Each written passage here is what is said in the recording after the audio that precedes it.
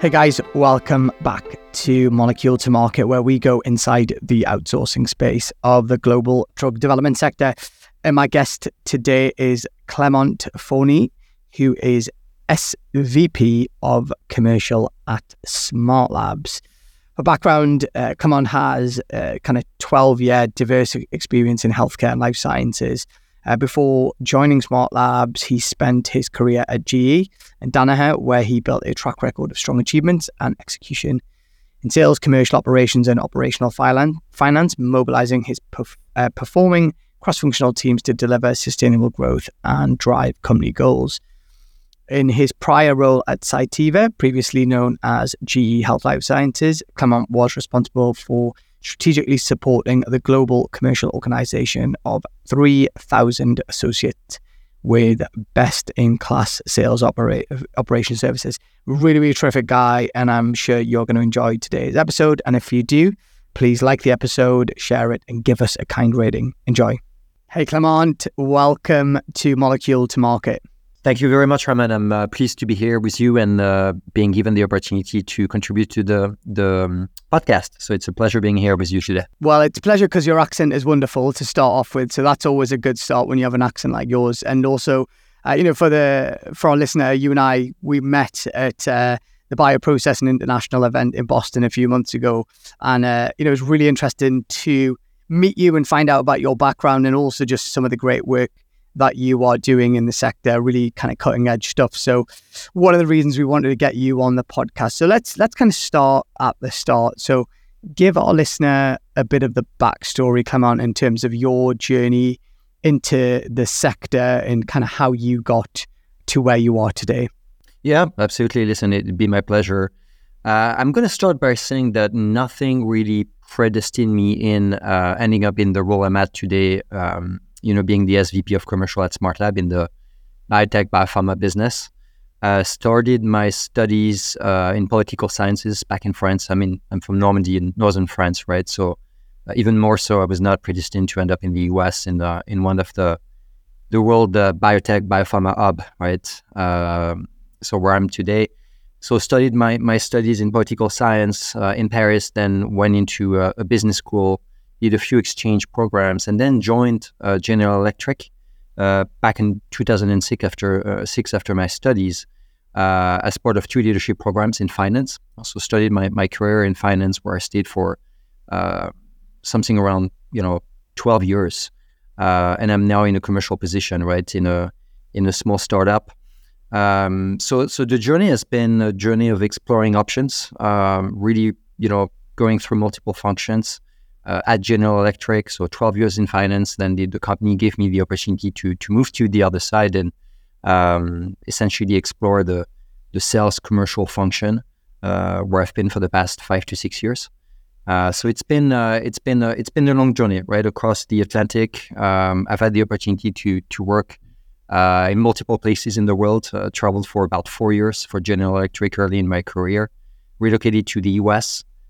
Joined GE Healthcare, General Electric Healthcare in Milwaukee, Wisconsin in the US in 2010. And that's really where, let's say, my healthcare life science career started, right? I joined life science, stayed there for about 10 years. The company was then acquired by Danaher in 2020, became Cytiva under a new brand name. And again, it's been a fantastic journey, right? Being with that organization for the past 10 years, discovering the world of biopharma, biotech, helping customers accelerate their science.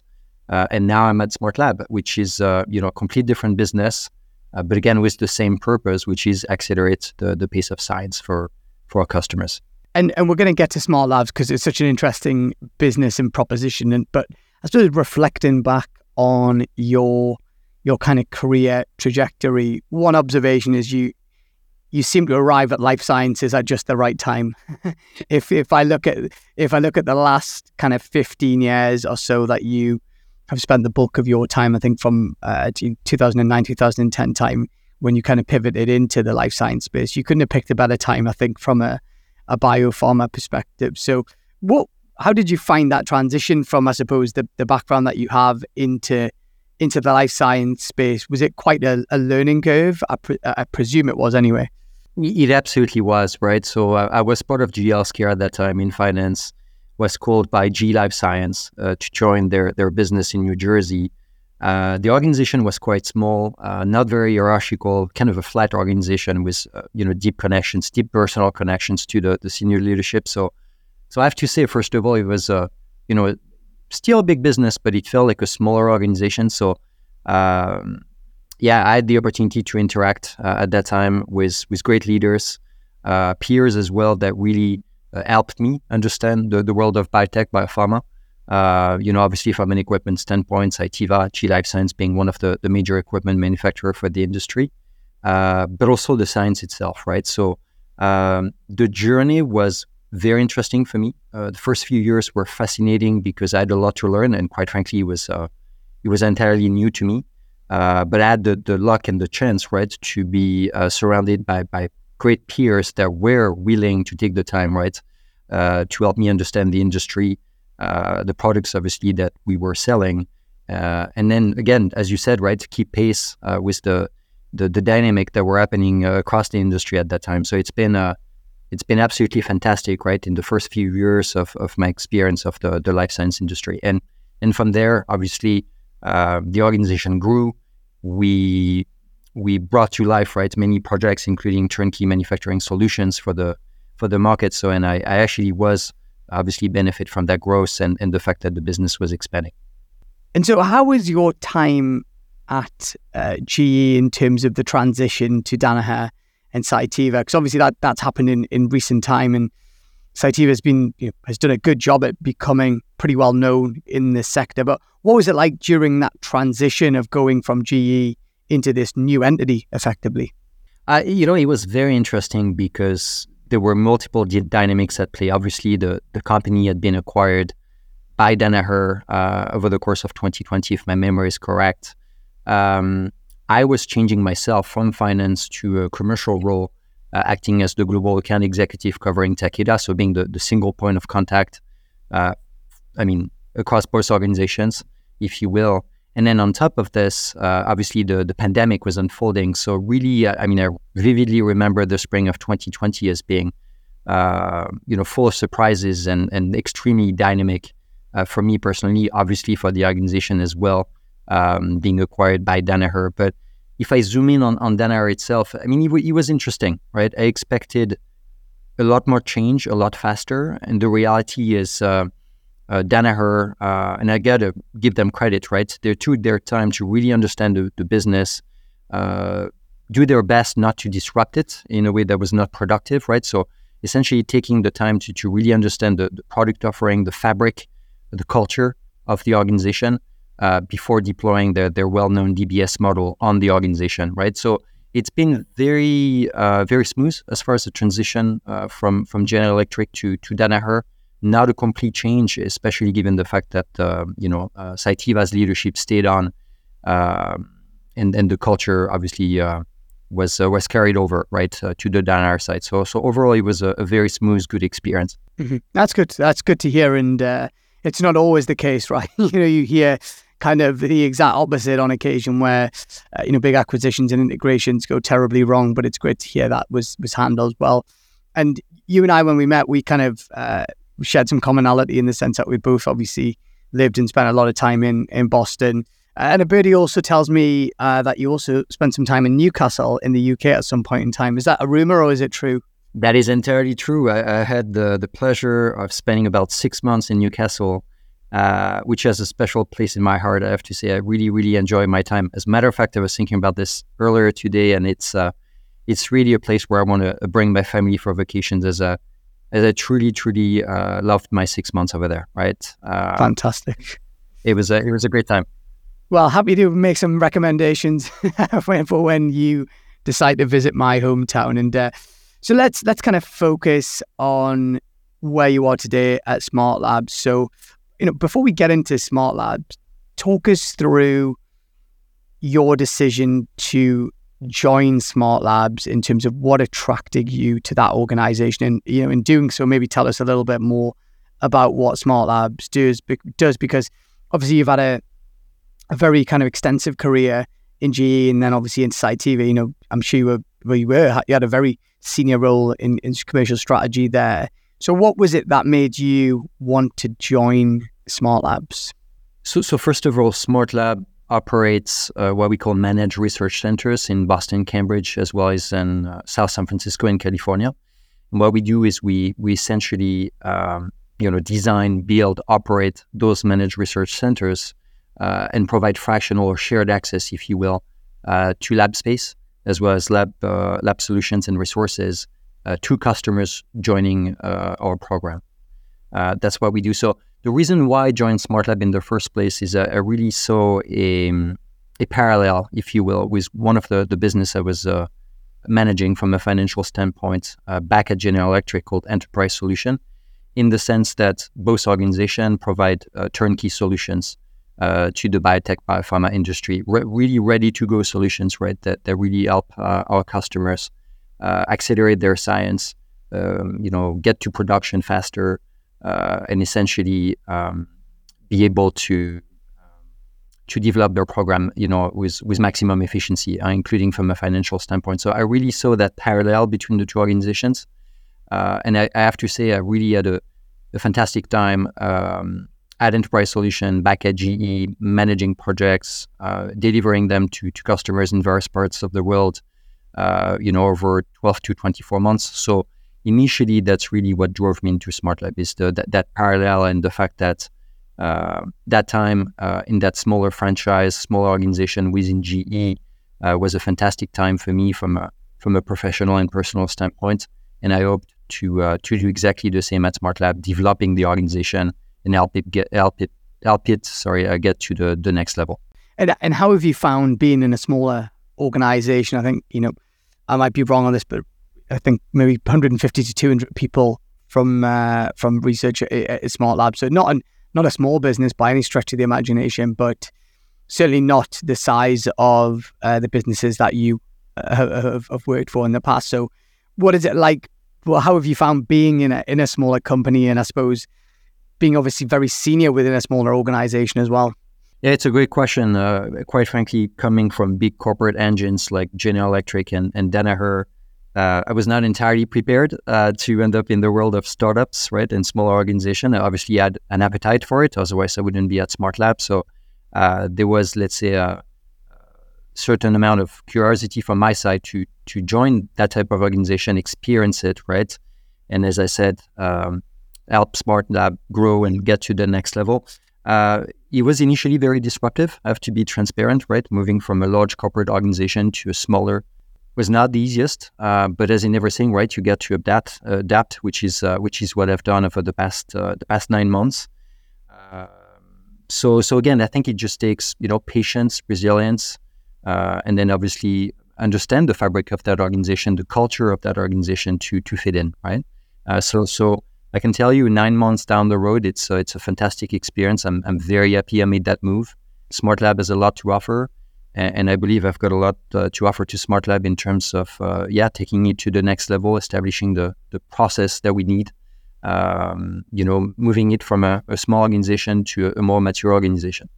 And so let's get into the kind of nuts and bolts of the actual business model. So my understanding is obviously you guys build, fantastic facilities and effectively staff them with expertise as well. And you guys are able to offer that ready-made space and expertise to big pharma, biotechs, and even CDMOs. That's my kind of objective understanding of what you guys do as a business. I probably horribly articulated that, but does that summarize the kind of business model and what you guys do? It absolutely does, in essence. You're absolutely right, Raman. So what we do is we provide, lab infrastructure as well as lab resources to customers joining our program, and they could be of all stages, all size, anywhere in terms of R&D journey, right? We have in our program organizations that are very early stage, others that are growing biotech. Some of them have studied with us, and then they grew over time, right, to become growing biotech and well-known organizations across the industry. And then we also have large organizations large enterprise biopharma in our program. But in essence, our program is very agnostic as far as the type of customers that can obviously benefit from the solutions that we have in our managed research centers. We're very, very agnostic as far as the type of modality, the type of science. And as a matter of fact, being able to support any type of science and any type of companies within our program is really at the foundation of it, right? It's really the essence of the company. We want to support any sort of science within our program. Who's typically in your... Well, actually, before I ask that question, I understand that you guys have expanded your offering quite recently with a new office, or sorry, a new location in South San Francisco. So can you give some context of where your facilities are based, and also, I mean, I suspect we all know the answers why you chose those particular ones, but you're in great locations from what I understand. Yeah, you're absolutely right. So today we operate 6 facilities, 6 managed research centers in Boston, Cambridge, and South San Francisco. So we have 4 locations here in Boston, Cambridge, where I sit. We have 2 in South San Francisco, including the 750 Gateway facility we opened about 2 months ago.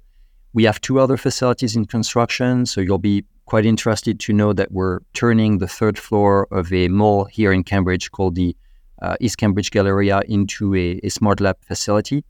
So quite the unique location, I have to say.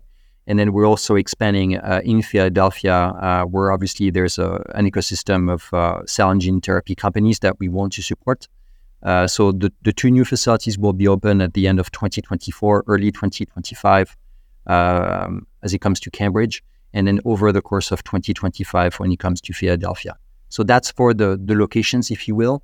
And then we really recently expanded our product offering, including to include cGMP clean suites for commercial and clinical manufacturing. So today, if you look at the product offering of Smart Lab, we offer R&D labs for early discovery. We offer vivarium for animal study, preclinical studies, if you will.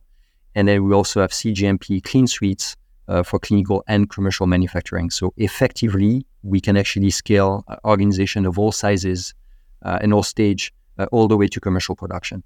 Amazing. It's a really interesting business, I have to say. And, certainly in my experience of being here in Toronto, living in Boston, and being in the UK, and we have colleagues in Cambridge and Oxford and near London as well. And what we find is, or what I've seen certainly, is you get these kind of one-off incubator lab spaces that have a similar offering to what you guys are doing, but often they're just space and not kind of expertise, or certainly don't have the scale-up potential that you guys provide. But the interesting business model I see with you guys is you have these 6 different facilities, so the scale-up potential for clients going into one and then being able to scale elsewhere in the network is huge, rather than it just being kind of a one-off facility. No, absolutely, and I'm happy to expand on this, because I think one of the challenges that we're having as an organization is our model is complex, right? And it's a curse, but it's also something that is a benefit at the end of the day. We have a lot to offer, is what I'm trying to say here. So we're not an incubator, and but we often somewhat confused as an incubator. The reality is we offer private solution as opposed to shared solution. We have state-of-the-art facility with solutions that are entirely reconfigurable and modular. So in that sense, we can accommodate any sort of science and help our customers get access to the additional footprint that they need as they grow.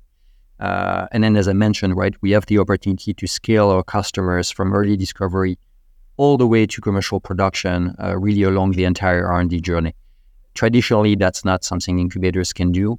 But really, when you look at the company, right, one of the premise of the organization, one of the reason it was founded is,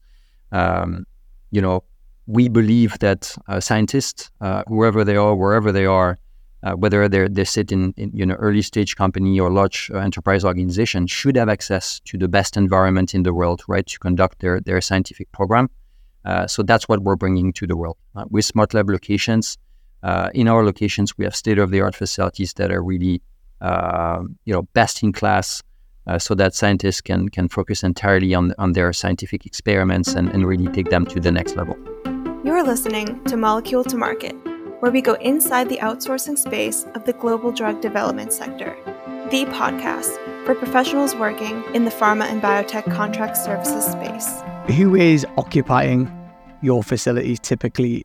In my mind, it's a real mix of companies, but I'm guessing, given the last 12, 18 months in the biotech space, the interesting proposition you guys have is companies that don't want to spend, I don't know, 50 million bucks building their own lab facility or small clinical manufacturing facility. You guys offer a more cost-effective kind of non-fixed alternative. Is that a fair kind of reflection of where some of your business must come from? Yeah, it's fair. I mean, our business is really coming from a wide spectrum, right? From early stage companies that, want to get access to, as I said, state-of-the-art labs, entirely reconfigurable labs at a price point that's really on par with the rest of the industry, or large organizations that have specific needs for, small franchises within their groups, small teams, right, that are in need of, additional footprint or bridge solutions when it comes to space, or simply because they have specific needs in terms of capabilities, right? And I'm obviously thinking about Vivarium, about cGMP solutions, so our clean rooms or clean suites, if you will. So we also see a lot of interest from large enterprise organizations because sometimes they don't have, capacity within their own facilities, and sometimes they just don't have the expertise available at their fingertips, right? So it's really we're seeing our customers base expand from early stage to growing biotech to large enterprise pharma. But what you mentioned about the fact that our solutions are, cost efficient, capital efficient, allow companies to preserve their cash, to deploy it against the science, and then to get started on their scientific experiments immediately with our ready-to-go solution, that really applies across the board. It benefits both early-stage company, but also large enterprise organizations that want to push forward specific projects, specific therapeutics.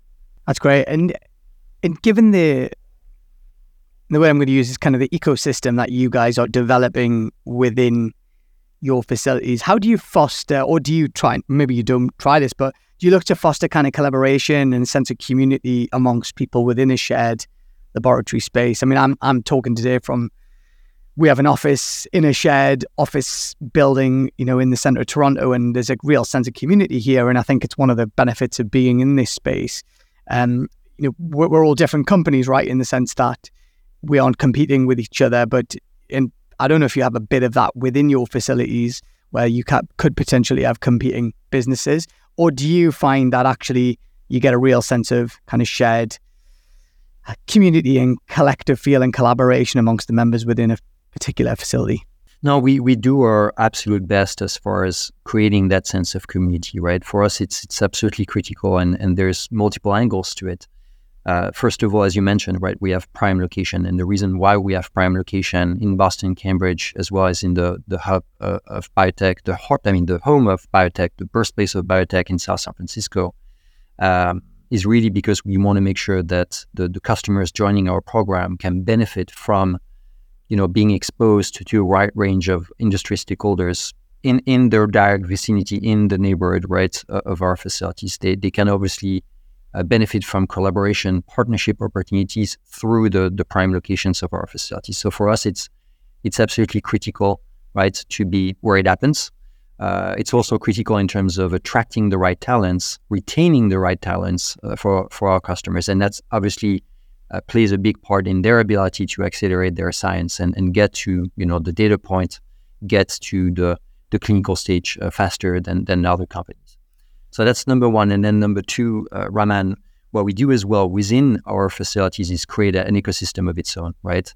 Having a very strong member program, what we do is we create opportunities for scientists of different companies, again, small, medium, and large, right?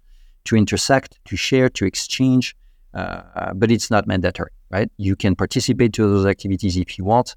If you want to be entirely hands-off and play on your own, you absolutely can, right? So it's not a requirement, but we do create an ecosystem within the ecosystem, if you will. For us, it's critical. And I would say it's one of the three major pillars of what we offer, right? We offer obviously lab space that's entirely reconfigurable and private. We offer the support of our experts, whether they sit in the many facilities that we manage or in our corporate headquarters, right? And those experts are here to help our customers day in, day out, including on the first day when they move, so that they can ramp up faster and focus on their science entirely. And then the third element is that sense of community that is really critical for us, right? We want to make sure that, in this environment, after the pandemic, our customers can attract the best talent, retain them, and then make sure that they grow, right, within those organizations. Love that kind of the three pillars that you mentioned there in terms of the lab, the space expertise and community. And it's funny because when we met, I could immediately see the value of what you guys did, and I was intrigued by the model. Hence we're having this conversation today. How have you guys interacted with the vendor space away from, say, typical biotech and big pharma type companies?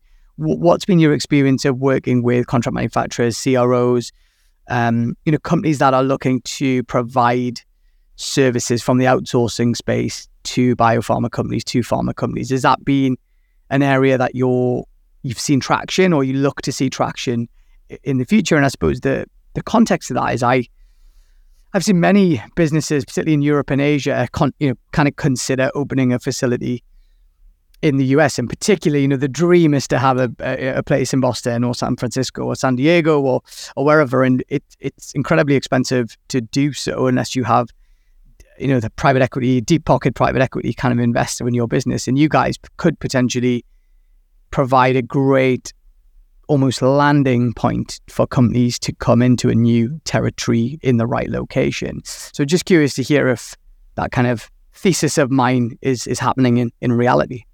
Yeah, no, it's a great question. And I'll start with the second part of your question about, organizations that want to establish a beachhead here in the US, in Boston, Cambridge, in San Francisco. Obviously, hubs when it comes to biotech, biopharma. I think we offer unique solutions, right, for those companies that want to do this, either, from other parts of North America and the US, or, from Asia or from Europe. I'm French myself, as you can hear from the accent, as you mentioned, Raman. It's not going away. So I see immediate value, right, for foreign companies wanting to come here to Boston, Cambridge, San Francisco, into leveraging our model, because our model is capital efficient, right? We provide support from our experts day in, day out.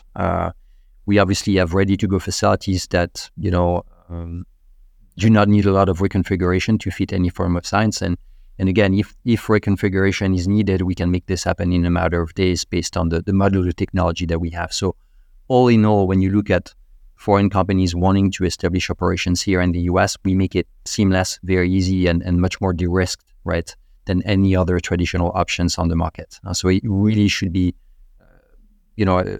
a message that resonates well with foreign organizations. And then similarly, I'm also targeting CDMO, CROs as potential customers for somewhat the same reasons, right? So, everything happens in Boston, Cambridge, and San Francisco. So again, to gain, to win, to get access to those projects that come from those parts of the US, you need to be physically present, right? If you think about process transfer, for instance, it's a lot easier if you're right next to your customer as a CRO or as a CDMO. So we offer them the opportunity to come in our space, right, for a short period of times because we offer short-term licenses. Sometimes, a year, 2 years, 3 years. Our customers can set the risk where they want it to be.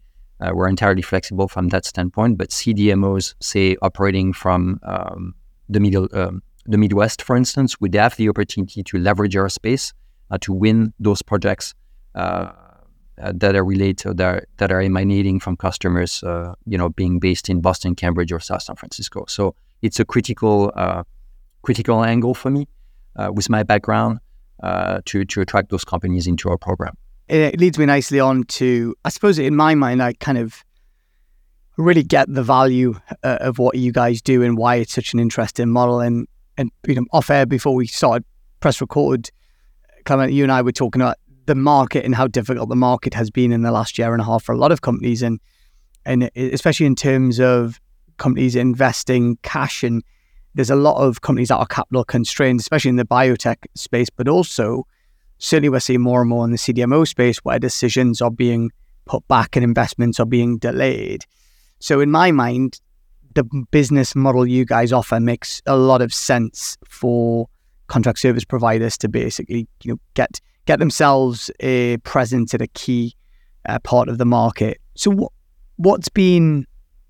is anything a hurdle or a challenge to overcome when you're selling this concept, right? So if I'm a CDMO and I say, hey, I'm a UK-based CDMO, would love to have a space in your lab space. What puts them off, if that makes, and that might not be the right phrase. What's the barrier from their perspective? Is it the cost? Is it just it's a big decision to open something in a new territory? Just curious to hear why everyone isn't jumping on this, right? Because it seems to make a lot of sense to me. Yeah, no, listen, there's two parts to your question, right? So on the first part, you're absolutely right. It is my personal belief that we have a set of unique solutions, for customers wanting to establish operations here in the US, right? We break down the barriers to entry, which otherwise are very high, right? You need to find a place, you need to engage with multiple vendors, you need to get permitting, you need to be, compliant, obviously, and engage with the local regulator, et cetera, right? So the hurdles to establishing operations from the outside into or two major, biotech, biopharma hubs they're gigantic, and we break them down, right? We make it a lot easier. All you have to do is you bring your people, you bring your science, and then we support with the rest. Everything is ready to go from day one. So for me, it's a critical element. So back to your question, I do believe that we have a unique opportunity, right, in this environment. So we have a unique opportunity to attract foreign organization. We have a unique opportunity to essentially, appeal to customers, given the fact that we have a cash efficient solution with SmartLab. You keep your cash, right? You pay month by month a subscription fee, and then the cash that you save, not investing into a lease or a sublease space, for 10 years. You actually invest entirely towards the science, right? So that's the acceleration of the pace of science I was talking about earlier. That's how we support it, right? That's how we enable it. And then obviously there's a fair amount of failure in this industry, as we know, right? If you succeed, you can stay with us forever if you so wish. If you do fail, you're not going to have a lot of liabilities, right? So again, our license terms are very short. So you set the risk where you want it to be. But when you go into traditional options, you're not going to have the opportunity to pivot to different types of science very quickly and very easily. It's going to be very costly and cumbersome. And then on top of this, if you do fail entirely and you're not able to pivot, you're going to end up having a fair amount of liabilities on your hands, right? So those are some of the constraints that we do our best to address. And I personally believe that SmartLab is a unique offering given the environment that we're in. So going back to what you mentioned earlier, what prevents that message to be, let's say, more effective? I think it's really about the fact that we bring a new model to the market, right? And like any sort of innovation, right, it takes time for people to get to know it, accept it, to register it, right, to digest it. And that's essentially the battle that we're in, right? People know incubator, they know traditional options, lease, sublease. They know the concept of CRO CDMOs when you entirely outsource. They're not entirely familiar with the lab as a service model that we bring to the market, where we, again, design, build, operate those facilities, but then provide private access to customers joining our program. So advocacy is a big piece of it, right?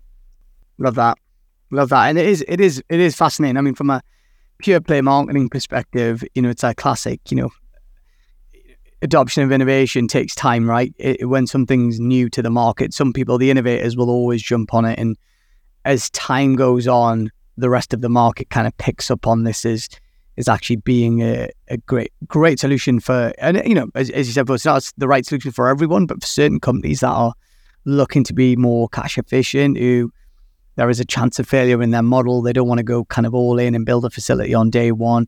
Like, it's a really good alternative, and that will take a bit of time. But as you guys, the fact that you guys are going to have 6 facilities soon tells me the direction of travel is positive, and you're seeing a good return on your investments in terms of what you're building. So, Clement, how do you guys think about confidentiality and IP protection within your facilities? Presumably, there are numerous companies working on, very sensitive products or lots of data that's flying around. How do you just maintain that data is kind of kept separate and presumably not accessed by yourself as well?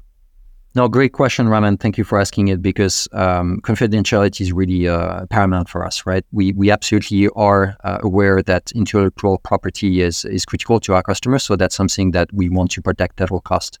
And the way we protect it is we have entirely private spaces. We don't do share spaces at SmartLab. That's not part of our model. As I said, we're not an incubator. And then the other element is essentially, you bring your people, you bring your science, and then we support everything else from the outside. So anything that's non-core, we actually support, whether it's obviously the lab space itself, getting access to our experts. But one thing that we do not touch is really the scientific process itself, right? So we have a very much of a hands-off approach, right? And I often say to customers that we do not intrude. So anything that's scientific in nature, we do not touch. That's not part of our scope. But everything else, which is equally critical, right, in terms of being able to run the labs effectively, that's where we actually play, and that's where we actually bring efficiencies, right? So in essence, private space, entirely segregated space between customers. There's no communication of any sort, and then everything is secured, right, from an access standpoint. So we really take this seriously because we know the value of it for our customers. As you stand today, and appreciate you're in a year into this new role and new environment, but I think you can probably tell by the passion in your voice this is something you believe in. So if we fast forward 5-10 years, do you think this type of setup that you guys are creating will become the norm in terms of how companies get off the ground, how they think about space? Or do you think it will be just a small part of a bigger picture like it is today? But it's just great to get your views on whether you think this is the future and this is how the facilities part of it and the lab part will evolve as we move forward. Yeah, I truly believe so, right? I think it will take more efforts in terms of, promoting the model, advocating for the model. But I truly believe it will for two reasons, right? So first of all, you're an early stage company or even a large enterprise organization, right? You should not be in the business of, designing, building, operating labs, right? That is not core to what you should be doing, right? As a scientific organization. So I do absolutely believe that, a cash efficient solution like ours is a game changer, right? We take a fair amount of risk ourselves so that our customers don't have to. We obviously deploy capital against those facilities, but therapeutic companies, life science companies in general, don't have to do this, right? Running a lab, owning a lab is not the business they're in, is not the business they should be in, right? So truly believe that, that concept of outsourcing, lab operations, lab management, lab design and construction is a bright future, ahead of itself. And then the other aspect of it is really the modular aspect of our solution, right? The notion of a static, single-purpose lab that can be a constraint to the pace of science, I think is dated, right? I don't see this surviving much longer, quite frankly, because today, given the number of new modalities that exist across the market, cell therapy, gene therapy, RNA, mRNA, etc., there is a need for labs that are multi-purpose, that obviously can change as the science evolves, right? And you see many organizations pivoting from one program to another, having multiple modalities under their umbrella. So there is a need, and there will be an increasing need for solutions that are in essence multi-purpose, that are modular, and can really, let's say, adapt and match the exact requirement of the science. The labs today don't do that, and that's probably why we need to switch and switch quickly to a new model. So I absolutely believe that unique model that SmartLab brings to the market will be a norm in the future. But again, today's battle is to make sure that model is understood for what it is, which is not an incubator, but really a way for companies of all stages and size to access the the capacity, the capabilities that they need to get to data, to get to clinical faster, and eventually, help their patients. Well, the lab model of the future, I think that's a brilliant place to end today's conversation. I think it's given me a title for today's conversation as well for this podcast. And Clément, it's a great pleasure to have you on the podcast. And I think more than anything for me, it was an opportunity to educate and bring an interesting concept to the ears of our listeners that all work in this space. And I certainly encourage any of our listeners to reach out to Clément on LinkedIn and get in touch with the guys at Smart Labs if it's a concept of interest. And thank you for making the time and being a guest on Molecule to Market. My absolute pleasure, Raman. It was great to be on the podcast. And thank you so much for having me. So that was Clément Fauny, who is SVP of Commercial at Smart Labs. What a fascinating conversation and what an interesting business model to contemplate today. Maybe I've been living under a rock, but I thought that was quite an interesting kind of offering in this space, and very well timed given the challenges that we all face in the market at the minute. I don't think incubator space and lab space is anything new in its in its entirety, but actually I think the model these guys offer in terms of expertise and space and that sense of community does offer something that I think is different from the market. I suppose just reflecting back on that conversation today, I think it was just interesting to hear his journey, actually, Clément's journey, and how he explored opportunities and different options, and that ultimately led him to the life science space and his personal transition, through to Danaher and Cytiva, and then obviously onto Smart Labs as well, has been an interesting one. I really loved his authenticity, where he talked about that being disruptive and more challenging than he thought it was going to be. So good on him for just being open and honest about that. And obviously the rest of the conversation we focused on that business model and how it kind of adds value. And I think it's very clear that, this kind of concept of bringing labs and manufacturing as a service certainly provides a more de-risked option for biotechs and indeed contract service providers in the industry that want to set up in a new territory. And, it certainly will be more cost effective, no doubt about it, than setting up something afresh. So again, well timed given the kind of issues in the market when relating to, capital and just companies not wanting to spend too much money and wanting to conserve their dollars. I also just like the sentiment that he talked about in terms of just making sure that scientists can focus on the science and not get distracted by, facilities management and infrastructure. And again, that certainly helps.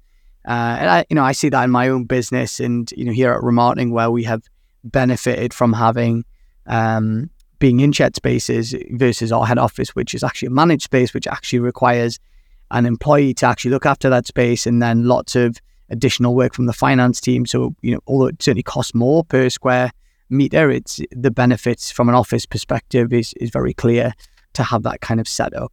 And the final thing I thought was really interesting was just the ecosystem piece that they're building.